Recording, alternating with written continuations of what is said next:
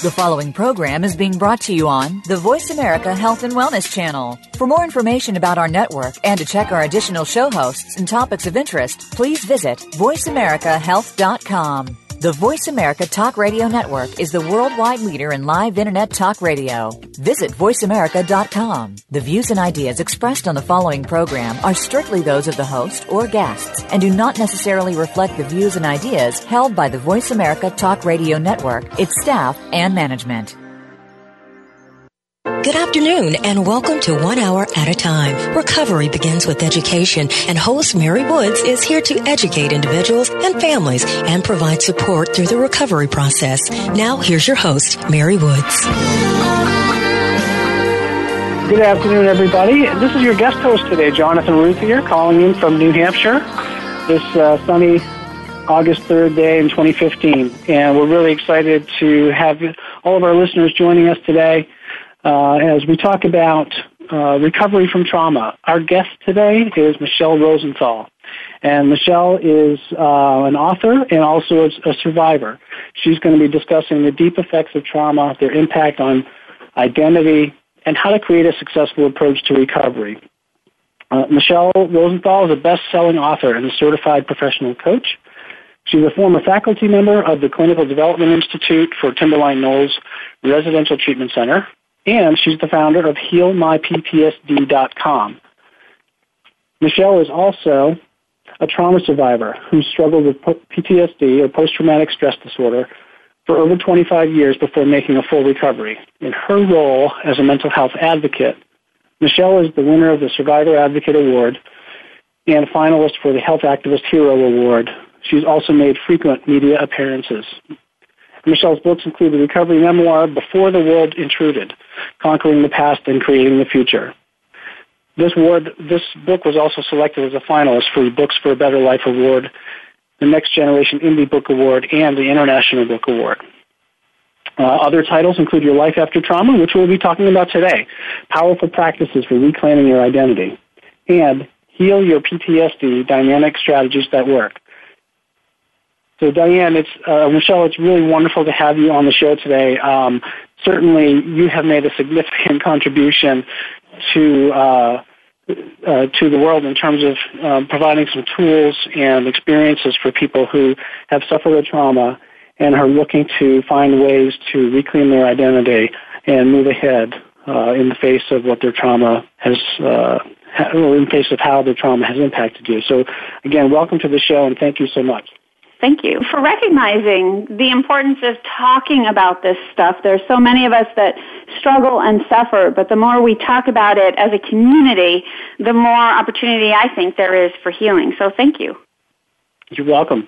And, you make a great point in terms of community, and, our hope through this show is to be able to provide education and to help improve the community awareness of a variety of issues, relating to mental health and substance abuse recovery. And trauma certainly is a topic that spans across all mental health and substance abuse treatment and recovery disciplines. It definitely does.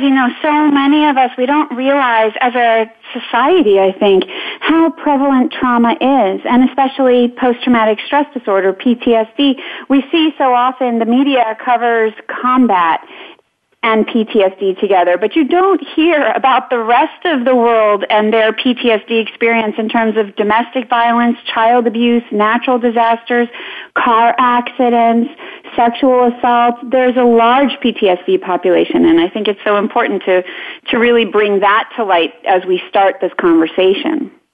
Right. Well, you are absolutely right, and I think the common misperception is that you have to have had a significantly violent or other life-threatening situation in order to consider your experience trauma. Is that a falsity? I think that's a good starting point, and that certainly, 10, 15, 20, 30 years ago was part of the clinical PTSD diagnosis. You had to have experienced a life-threatening event. But now, as we learn more and more about trauma, that definition of PTSD, life life-threatening trauma really has broadened and expanded to something that is more inclusive. So certainly the life-threatening experience is still the baseline. But we include in that now, it doesn't have to have happened directly to you. You could have witnessed that kind of experience happening to someone else, or you could have heard about it happening to someone that you deeply, deeply love and care about. And we're starting to broaden the PTSD life-threatening experience criteria to include all kinds of definitions. And at first I thought, well, how does that work? Like, do you or don't you have to have a life-threatening experience? But what we know from the brain is that when you imagine something, your brain lights up and works as if you are experiencing something. And so it does make sense to broaden the definition and the criteria to go beyond just the individual who survived the life-threatening experience to others who are associated with and connected to. We're going to talk a little bit more about the brain and the brain's role in trauma in a little bit. But one of the things I think you really talked about and are very eloquent about in your book, Your Life After Trauma, is little T and big T trauma. And I was wondering if you could just sort of explain that to our listeners a little bit. Absolutely, and that's such a great next question, so thank you for that, because I think it dives even deeper down into the material that we were just talking about. We all think about big T trauma, and certainly I'm a survivor of big T trauma, so right away I understood, okay, that kind of event can rock your world. Big T trauma we look at in terms of those life-threatening events that do really threaten your physical and emotional safety. So the big ones, like combat, or a car accident, or a natural disaster, or any of the other things that I listed earlier. Big T trauma is easy to understand, and it's pretty simple to spot. Little T trauma are those daily stressors, those disappointments, those unexpected outcomes, the things that happen to us that don't allow our lives to go forward the way that we thought they were going to. And while the breakup of a love affair isn't necessarily a death sentence, it can feel so horrific in the moment, for example. And so that can be a little T trauma in terms of how you respond to yourself and others and the rest of the world for the rest of that day or that week or that month.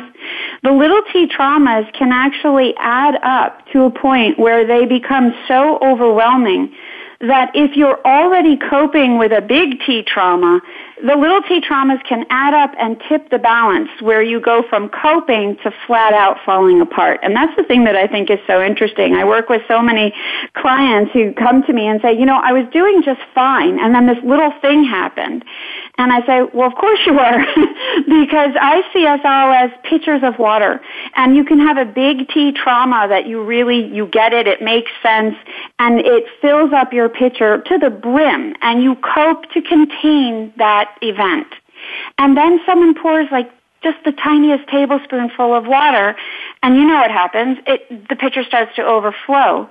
And so we see that balance of big T and little T trauma adding up and interacting with each other in how they both affect a soul and a person as they go through the world. Right. Yeah, and I think that's a really great visual, because it's important for people to understand that there's cumulative effects of stressors, and for somebody who's experienced a big T trauma, in particular, and feels like they've moved on from it, all of those smaller T traumas, like you said, they have a cumulative effect, and they keep filling the pitcher to the point where it's ready to spill again. And Jonathan, mostly that happens because we don't deal with the big T trauma that's underlying everything. So, and I'll give you a perfect example. I had a client she came to me for a big T trauma. She was raped, and she thought that's what we needed to work on. And when she came in and we started working on treatment and therapeutic processes to alleviate the stress of this trauma, what she discovered underneath was that she'd really been sexually abused as a child. And that, combined with this other trauma, had really, beyond just coping, she had gone into another realm of total dysfunction when you put the two together. And we see that happen a lot. I think the most exciting thing is that when we recognize what's underlying the way that we're feeling or coping, we can really start to do something about it. For so long, for example, I just thought I was crazy. My trauma, I was 13 years old, it was 1981, and everyone was looking at this civilian medical trauma survivor as not a candidate for PTSD, because at that time, PTSD was just being applied to veterans coming out of Vietnam. I wasn't even looked at in terms of trauma. Everybody just told my parents, she'll bounce back. Right. But we don't always make her bounce better back. And she'll be all set. Right.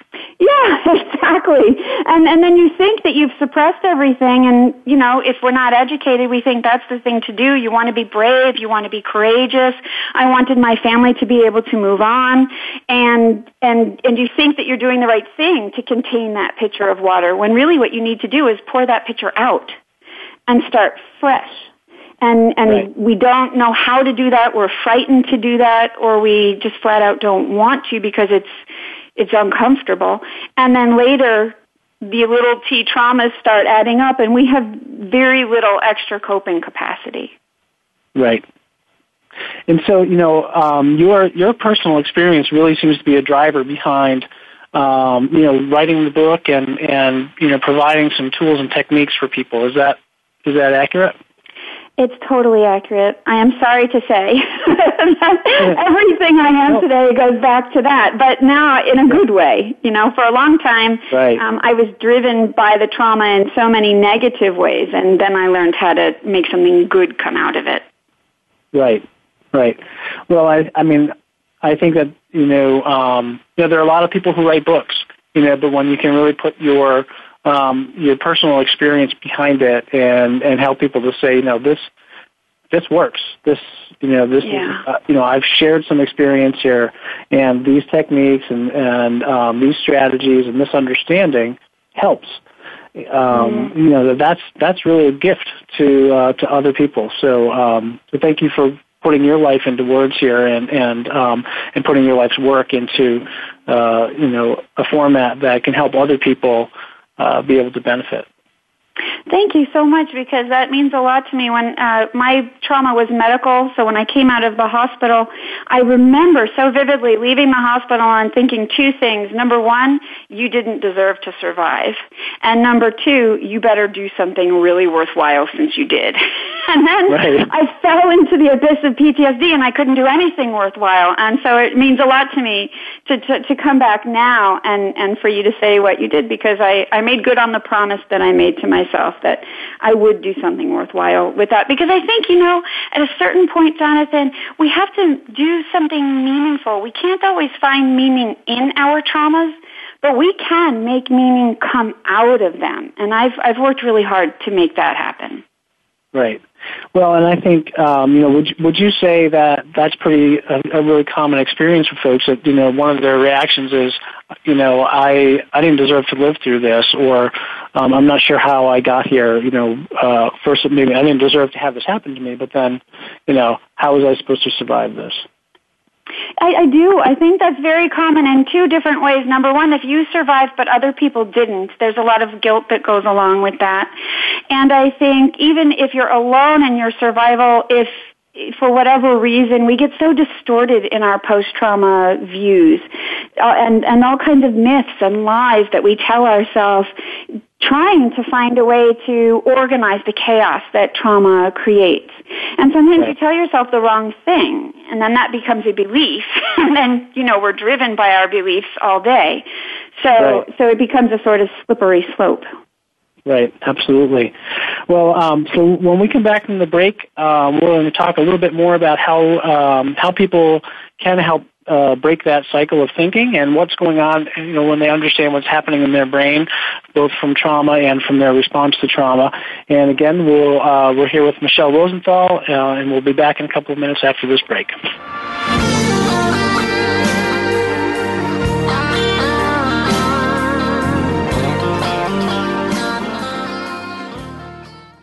You're listening to Voice America Health and Wellness.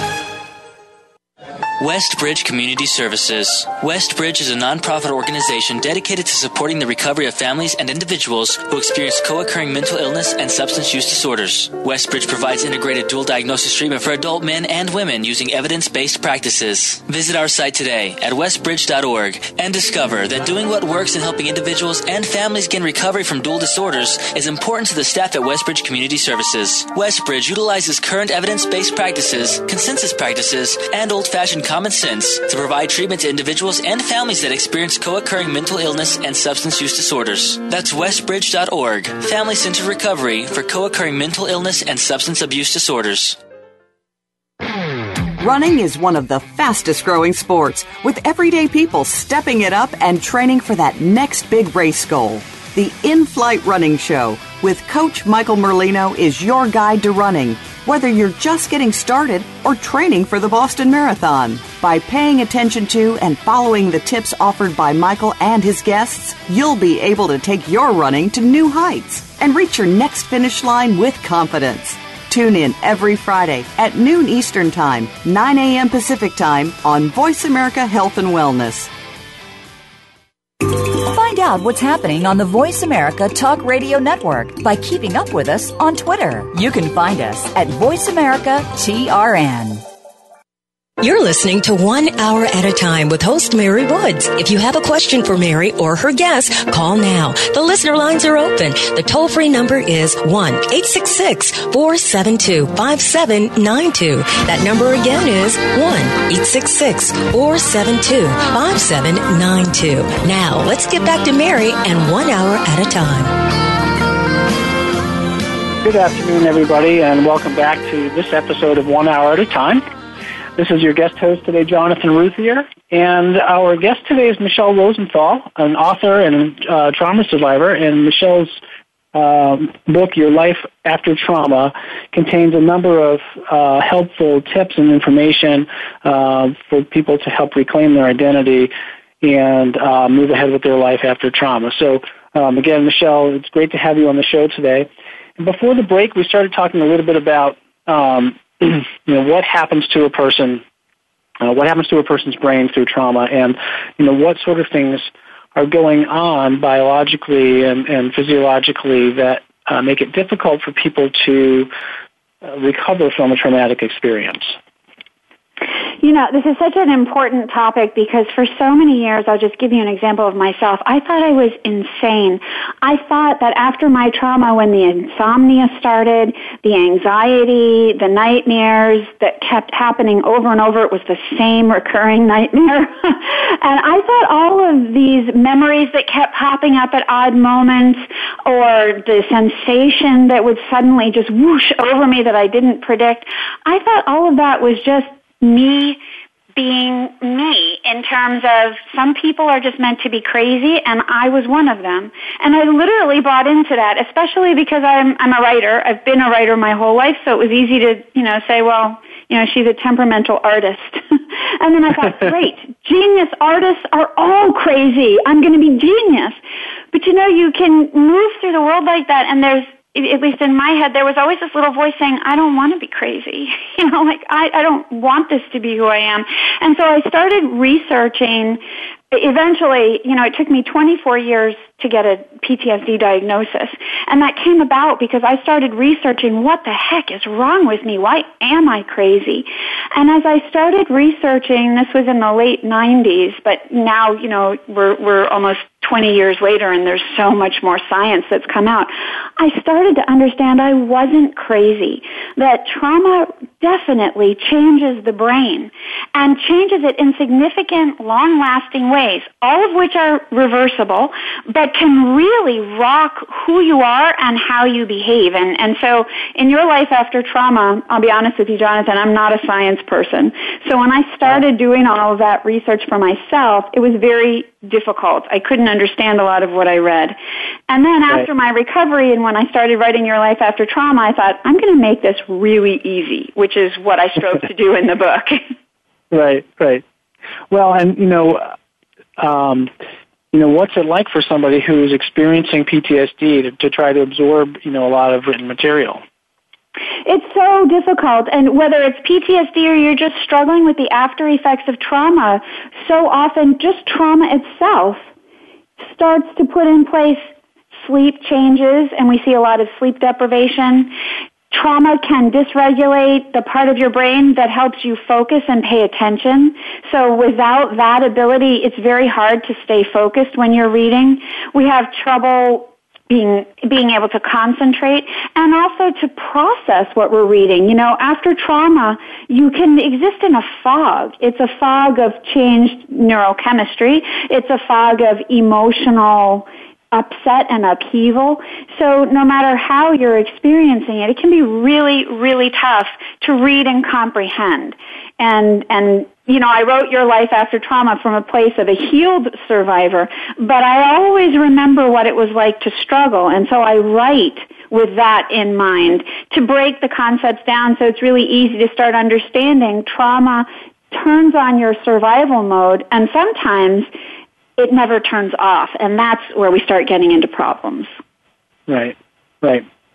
And so, and I think you do a really great job of describing, so, you know, your brain before trauma. And you talked about, you know, there's really, the brain is essentially comprised of three different areas, right? There's the brain stem, then the midbrain, and then cortex and forebrain, which is the part of the brain that's developed, you know, as humans, you know, advanced, you know, from their earlier forms, and so these parts of the brain are all interrelated, and messages are going back and forth.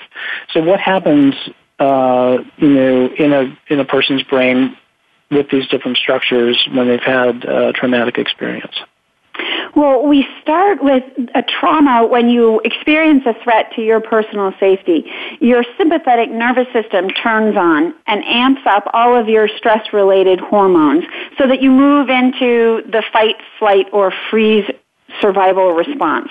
And in that place, we see a slew of body changes so that your digestion, for example, turns off. Your reproductive system can turn off.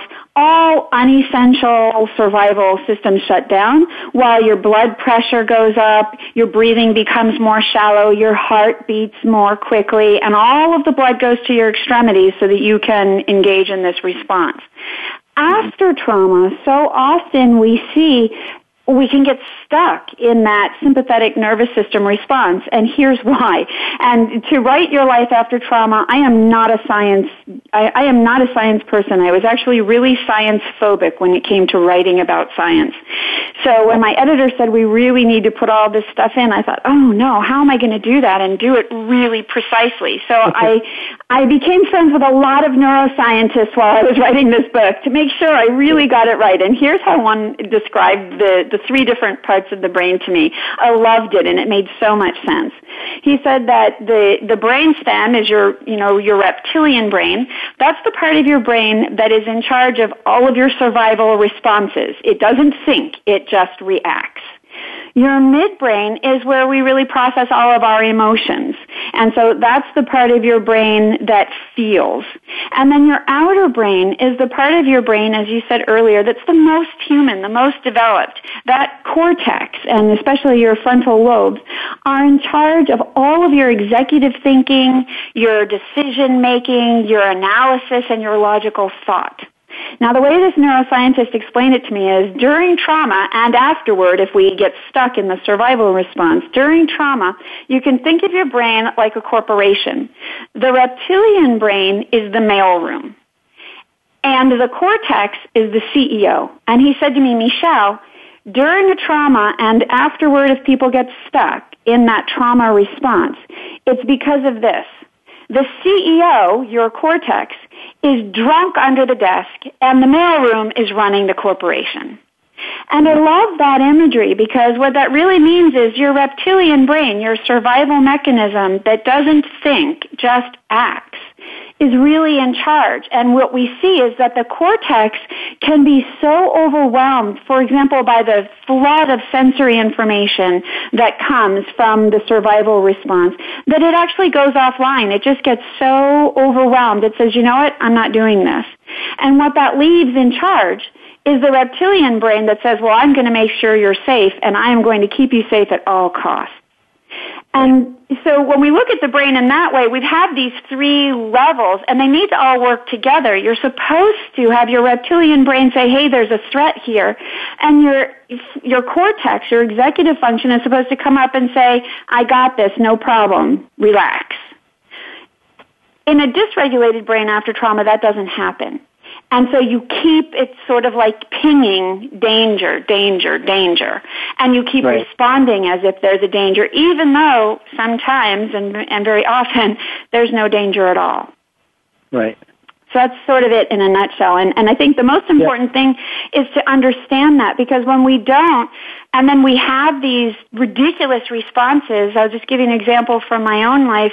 My trauma was medical, so you can imagine after having a horrific medical trauma, I had a hard time going to the doctor after that. And when they needed to do tests many years later, because I was just falling apart physically and mentally, I was shaking so much that the doctor went out and said to my parents, we can't do this test. What is wrong with her that she's just shaking uncontrollably and she won't speak? And my mom said to him, well, you know, she did have a trauma that was medical at the age of 13. And the doctor said to her, she's 29 now. She's not thinking about that anymore. And that was true. It's not that you're necessarily thinking about it. Right. But your reptilian brain was responding to it, right? It saw it as a threat and, was ready to sort of, get you into flight mode. Exactly, and your cortex just shuts down. I couldn't communicate. I couldn't respond. You're just overwhelmed by the sensations, and so I'm so glad that you brought all this up, because so often you can think that you're crazy when really it's just your neurobiology is responding to a neural pathway, for example, that got embedded and has been triggered. And so we can blame ourselves for these responses, or we can be a little more compassionate with ourselves and say, hey, my neurophysiology is all hooked into this issue. And until I retrain and rewire my brain, it's going to be like this. But once I do retrain and rewire my brain, I'm going to be fine. And that's the most important thing to know. Well, and that sounds really empowering and hopeful for people, because, when you realize, okay, this isn't something that's sort of happening to me from an outside force right now. This is something that my body is doing in response to things that did happen to me, and it's trying to prepare me for something that maybe isn't there. And I can do something about that. And I can retrain my brain to respond a different way to things that are not real threats anymore, or not as significant threats anymore. That's so true, because we develop anxiety, which is really just a fear of the future, right? Anxiety is never about what's happening to you in the moment. It's about what you're worried will happen to you. And so often, and this is, Your Life After Trauma, powerful practices to reclaim your identity. The whole reason I wrote about the identity component is because trauma changes how we see ourselves. And when we forget to focus on healing the damage that's done to our self-perception, then we're overlooking really a core foundation for recovery. Because if you come out of a trauma and it has severely impacted how you see yourself, your perception, your feeling about who you are, then you're always moving through the world feeling less than, feeling less, as you said, you use the word empowered. And that is the opposite of what we are after trauma. But in recovery, we learn to make that shift from powerless to powerful. And that, to me, is what it's really all about. It absolutely is. And we're going to go to a break here in just a second. And when we come back, we'll talk a little bit more about identity and why it's so important for people who've experienced trauma to really understand how they're what the tools that they have to reclaim the identity that they choose for themselves. So again, we'll be back after the break.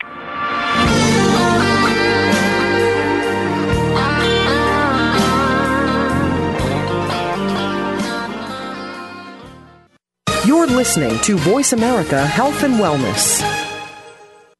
Westbridge Community Services. Westbridge is a nonprofit organization dedicated to supporting the recovery of families and individuals who experience co-occurring mental illness and substance use disorders. Westbridge provides integrated dual diagnosis treatment for adult men and women using evidence-based practices. Visit our site today at westbridge.org and discover that doing what works in helping individuals and families gain recovery from dual disorders is important to the staff at Westbridge Community Services. Westbridge utilizes current evidence-based practices, consensus practices, and old-fashioned common sense to provide treatment to individuals and families that experience co-occurring mental illness and substance use disorders. That's westbridge.org, family-centered recovery for co-occurring mental illness and substance abuse disorders.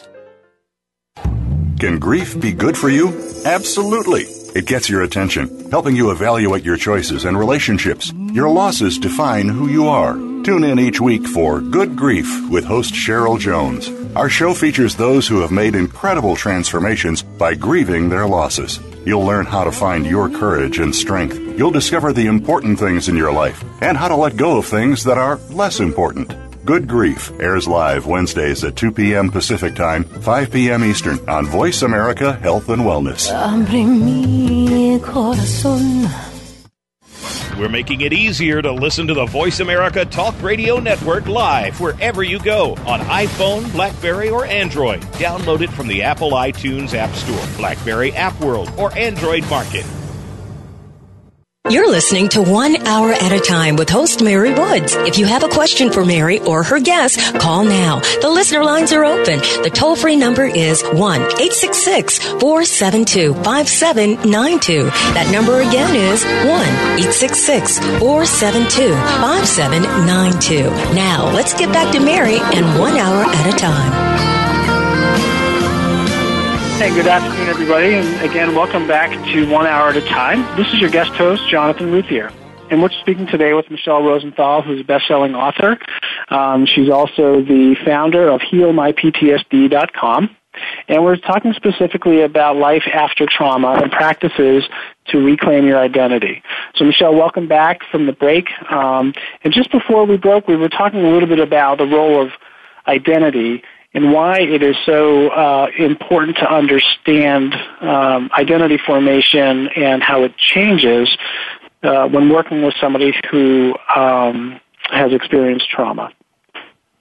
I think it's so critical, and I am so passionate about this because identity is really how we see not only ourselves but the world.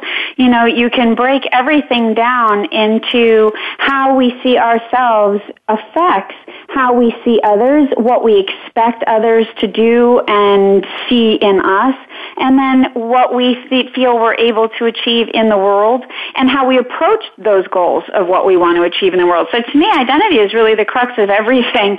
And, you know, it's formed between the ages of 13 and 18. So we have this critical time of forming identity. And then if anything has happened prior to that trauma-wise or during that time, what I see happen so often is that the trauma becomes a part of our identity, which it would, but it tends to dominate our identity. And if you have a trauma that happens after you've already formed your identity, let's say you're 25, 35, 45, 55, one of the things that happens is you feel like you've lost the identity that you were used to. So whether you had a pre-trauma self because you were old enough to have an identity or you didn't, what I see across the board is so universal is that trauma changes how we see ourselves, and that changes how we define ourselves, and that starts putting limitations on how we behave and what we think. And so turning all of that around is essential if we're going to be free of the past. So, you know, it sounds like, you know, when somebody experiences something traumatic, it really shakes the core of, you know, their belief system and how they see themselves in the world. That's so true, and I think we were talking before, and I think I said that beliefs drive 100% of your behavior. That is such a critical thing to understand. What you believe is what you see, it's what you hear, it's what you experience. So we have to be super careful about our beliefs. Going back to the example that I gave earlier about myself, I left the hospital and I'd had a near-death experience in the hospital, and I had walked out of there really feeling, girl, you did not deserve to survive. You shouldn't be here. And I embraced that belief. And when you embrace a belief that negative, that life-killing, you behave that way. So rather than, I came out of the hospital, my mom was just so joyful that I lived. That was her whole perspective. Celebrate your survival. That was her whole thing.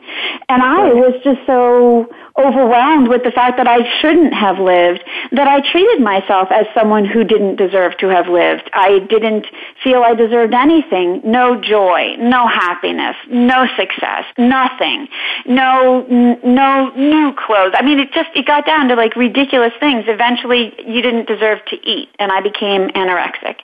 So we put in place all of these beliefs, I don't know, I think to sort of give ourselves, as I said earlier, an organization to the chaos that trauma creates.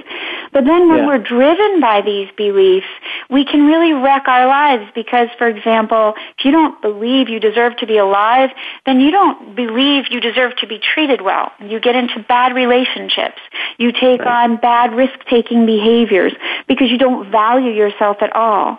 And so when we're looking at healing after trauma, we really start to have to begin that process at looking at what we think of who we are now, because that affects all of what you're worth and deserve anyplace else. Right. And, if you're, like you said, if you are constantly seeing yourself as powerless and you're seeing yourself as a victim, how does that, impact your ability to relate to others? I mean, it's, if you look at the signs and symptoms of, PTSD, that, the notion of avoidance, the notion of, keeping to yourself or, having trouble connecting or feeling things, with any sort of intensity, that's all about protecting yourself. But, it also helps to fuel those beliefs that you don't belong, you don't deserve to be part of something. That's so true. And, the way I see it is trauma really affects identity in 4 different ways. So first it changes all of your belief system. And then you put on top of that, it changes the meaning, how you see yourself and your life, and the meaning that you give it is implied according to the belief system that you have. So if suddenly you don't believe you deserve to survive, or you don't believe that you deserve to have a good future, then the meaning of everything you experience starts to get filtered that way. So everything means according to your belief. And that brings us to the third element. Trauma changes your story. And when you change your story, you change who you are. So sticking with the example of myself, just because it's easier, my story was, you don't deserve to be here. You didn't deserve to survive. You are a trauma survivor who just got lucky. And that, when you start telling yourself that kind of story, that's so different than, another survivor who'd come out and say, oh, this is awesome, I got a second chance. Changes your whole perspective on it, on everything, which brings us to the fourth element of how trauma changes your identity, that self-perception key. If you are telling yourself the story, this is awesome, I got a second chance, your self-definition is of someone who deserves and who can, versus my self-definition was someone who didn't deserve and who can't. So we have those 4 elements: belief, meaning, story, and self-definition, and they all wrap together into one identity package. And so we can work with them together or separate them out and see, where am I really having trouble here and what needs to be tweaked so that I can reclaim my identity, and from that solid, secure base, go forward in recovery. Because I'll be honest with you, Jonathan, one of the biggest fears I had in recovery, and I see this in my clients all the time, is if I give up all of my post-trauma responses, the anxiety, the fear, the thoughts, the memories, who will I be then? Right. And it's that fear that can really hold you back in recovery. So if you work on giving yourself that secure base of an identity, it paves the way for successful recovery, because then you're transitioning in a way that feels, A, more in your control, B, you've chosen it, and C, it's a smooth transition rather than I've been post-trauma or PTSD active for so long and now you're taking all that away from me. That's terrifying. Right. Absolutely. And if the protective nature of the change in identity, even though it's no longer needed, right, because somebody is safe now, that's just, they've gotten used to that layer of protection.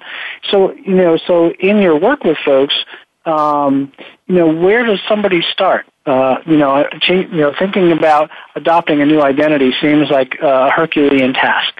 And, so how does somebody start? We bring it down to something that's so basic and so easy, and something that so many survivors we forget to do. It starts with choices and actions and just beginning to define, what do you want? So often when we're symptomatic, we walk around, we can't stand ourselves. We're very clear on all the stuff we hate about ourselves. Or we're really, really foggy and we just have no clue. Either way, the first thing to do to start bringing yourself to that transition, powerless to powerful, it starts with deciding, what do you want? Who do you want to be? If you don't like who you are today, who do you want to be tomorrow? And it's very easy to say, oh, God, I don't even know. But there are practices and there are processes in your life after trauma geared toward that, because I remember what that was like. I have no clue. But one of the things that I love to do is start reminding people, you have choices, and those choices lead to actions. And when those things are directly coming out of your desire, now you're getting somewhere. So I worked with a client once, and she was just so post-traumatic, so symptomatic, and struggling. And I said to her, let's just start with something easy. What do you want for lunch? It was 11 o'clock, so she was going to go to lunch after our appointment. And I said, what do you want? Just tell me what you want for lunch. And she looked at me and her eyes filled with tears, and she said, I can't even think straight. I don't know. I don't know what I want for lunch. I just eat whatever's there. And I said, well, for the next week, I'd like you just to make a little dedicated practice. Just be aware of checking in with yourself and saying, what do I want to eat? That's it. Breakfast, lunch, and dinner. It's just 3 times a day. Just check in and ask. And Jonathan, she came back the next week with this big grin on her face, and it doesn't always happen this quickly, but that's how ready she was to do this work. She came back with this huge grin on her face, and she said, I know what I want for lunch, and she was carrying this shopping bag, and she said, more than that, I knew something else that I wanted. And I said, well, what is it? And she pulled out this beautiful yellow dress and showed it to me and put it, held it up to herself, and she said, I wanted a yellow dress. And it was just that simple, but it put her back in touch with who she was. She was a woman who wanted a yellow dress, and, by the way, grilled cheese for lunch. So grilled cheese it was, right. Yeah, it starts very small, simple things, starting to reclaim a sense of who you are, that sense of self, and it has to do with your desires. Right, absolutely. And I think sometimes, support people are not aware of that need for somebody to be able to make those choices on their own. We can talk a little bit more about that after the break, but some of the strategies that we're going to look at are, how do you help put yourself in a position of, again, sort of reclaiming some power and decision making in your life, and how do you take that forward? So again, we're going to take a short break, and we'll be back again with Michele Rosenthal talking about your life after trauma.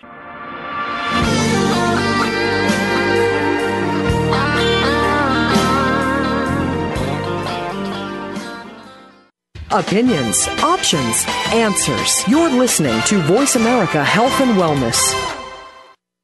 Westbridge Community Services. Westbridge is a nonprofit organization dedicated to supporting the recovery of families and individuals who experience co-occurring mental illness and substance use disorders. Westbridge provides integrated dual diagnosis treatment for adult men and women using evidence-based practices. Visit our site today at westbridge.org and discover that doing what works in helping individuals and families gain recovery from dual disorders is important to the staff at Westbridge Community Services. Westbridge utilizes current evidence-based practices, consensus practices, and old-fashioned common sense to provide treatment to individuals and families that experience co-occurring mental illness and substance use disorders. That's westbridge.org, family-centered recovery for co-occurring mental illness and substance abuse disorders.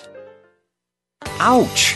What do you think of when you think of dental procedures? Well, when you think about it, the teeth and the rest of the body are strongly connected. What happens in one part affects the other. In the Tooth Body Connection, with host Dr. Dawn Ewing, we'll explain more about these concepts, as well as discuss the role that your teeth play in your overall health. You'll learn about amalgams and how removing them the wrong way can be toxic to your body. Tune in Fridays at 2 p.m. Eastern, 11 a.m. Pacific on Voice America Health and Wellness.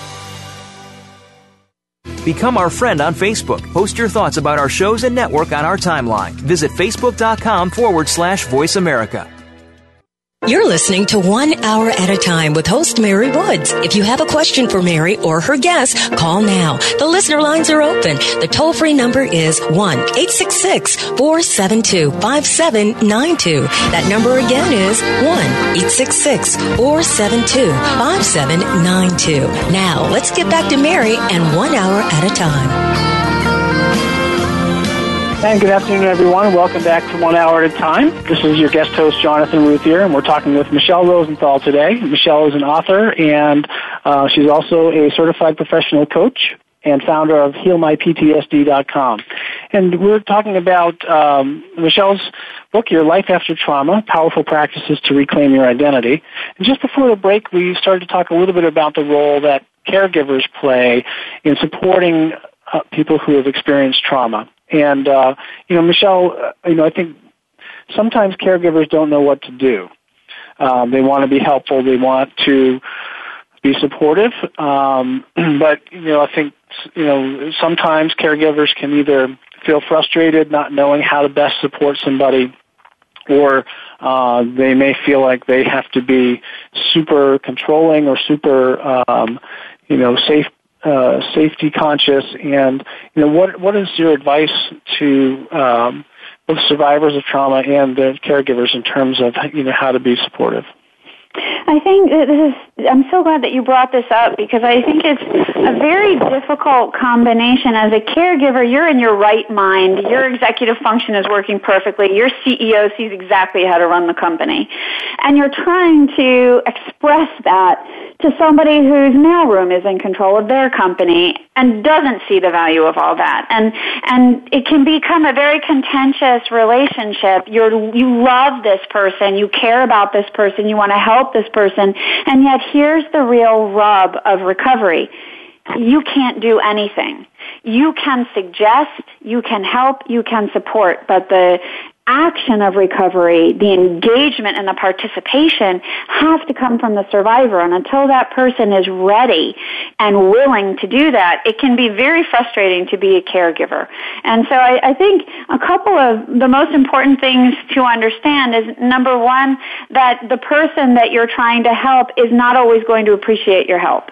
That's just the way it's going to be. And you have to accept with a certain amount of patience that this person is struggling. And so they're not always going to be able to hop onto what you're suggesting or even agree with it.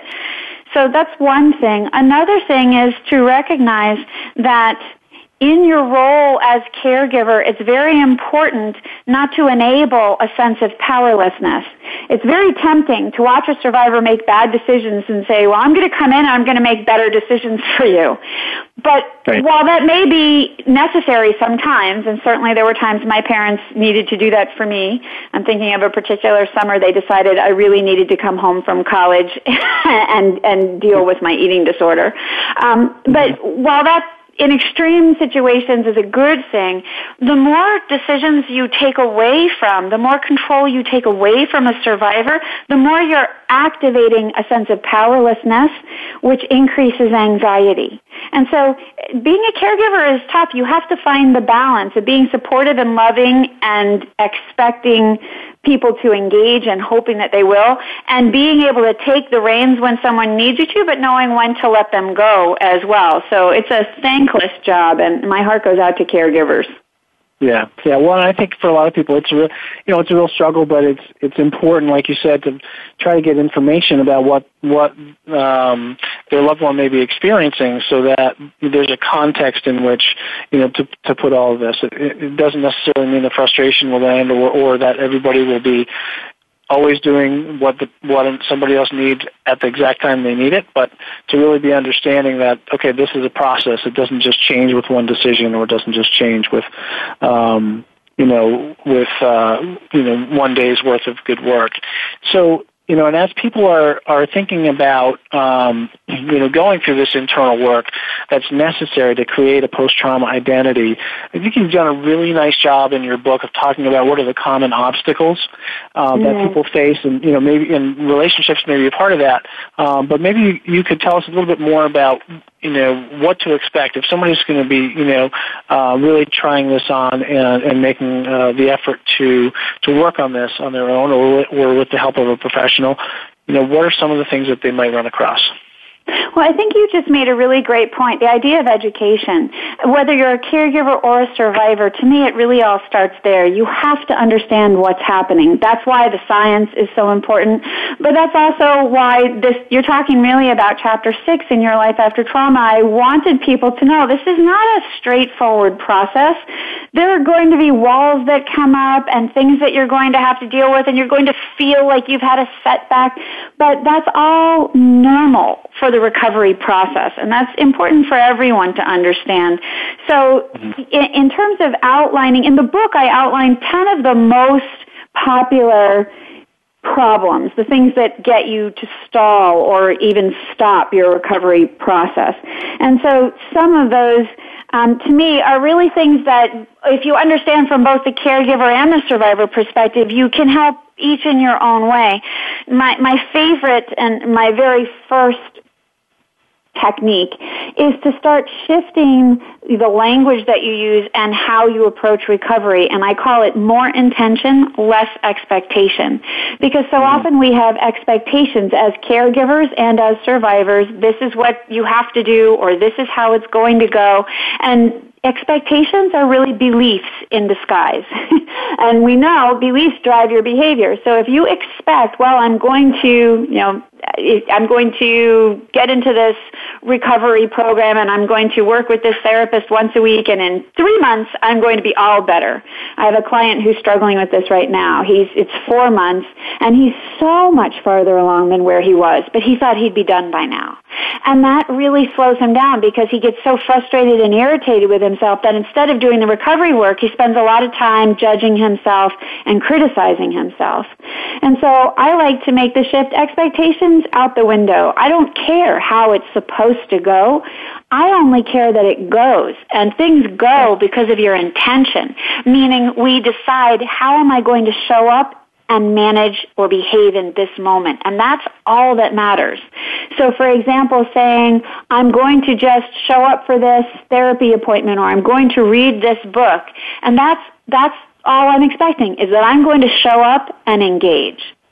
And then from there, things naturally design themselves. When you have an attitude of intention, you're open. Anything could happen. When you have an attitude of expectation, you're closed. It has to happen this way, and if it doesn't, you get thrown. So that's one of my first and favorite things to talk about.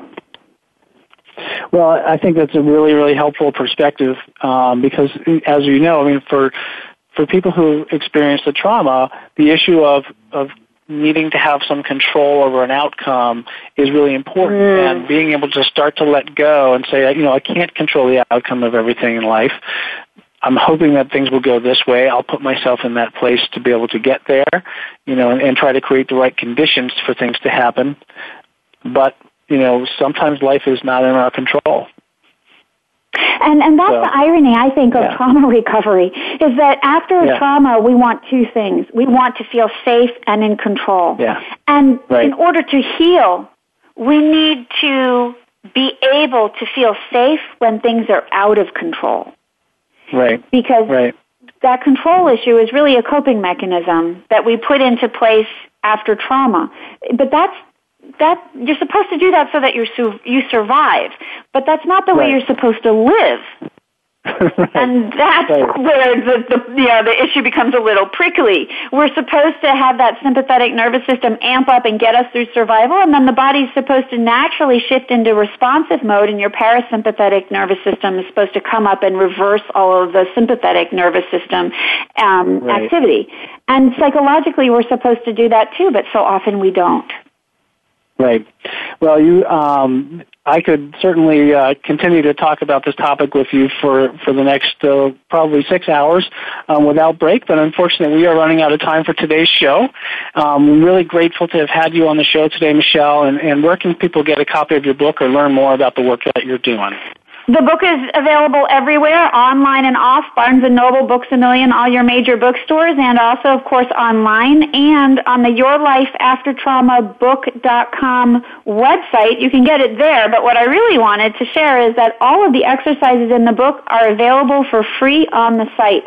So you can work with me, actually, sort of vicariously, while you're reading the book, which I think makes it a little easier than trying to do an exercise and remember what you're doing. I personally made all the MP3s, so while you're working through the book, you can come hang out with me, too. Fantastic. Well, you've provided a great resource in the book and the other tools that you provided online.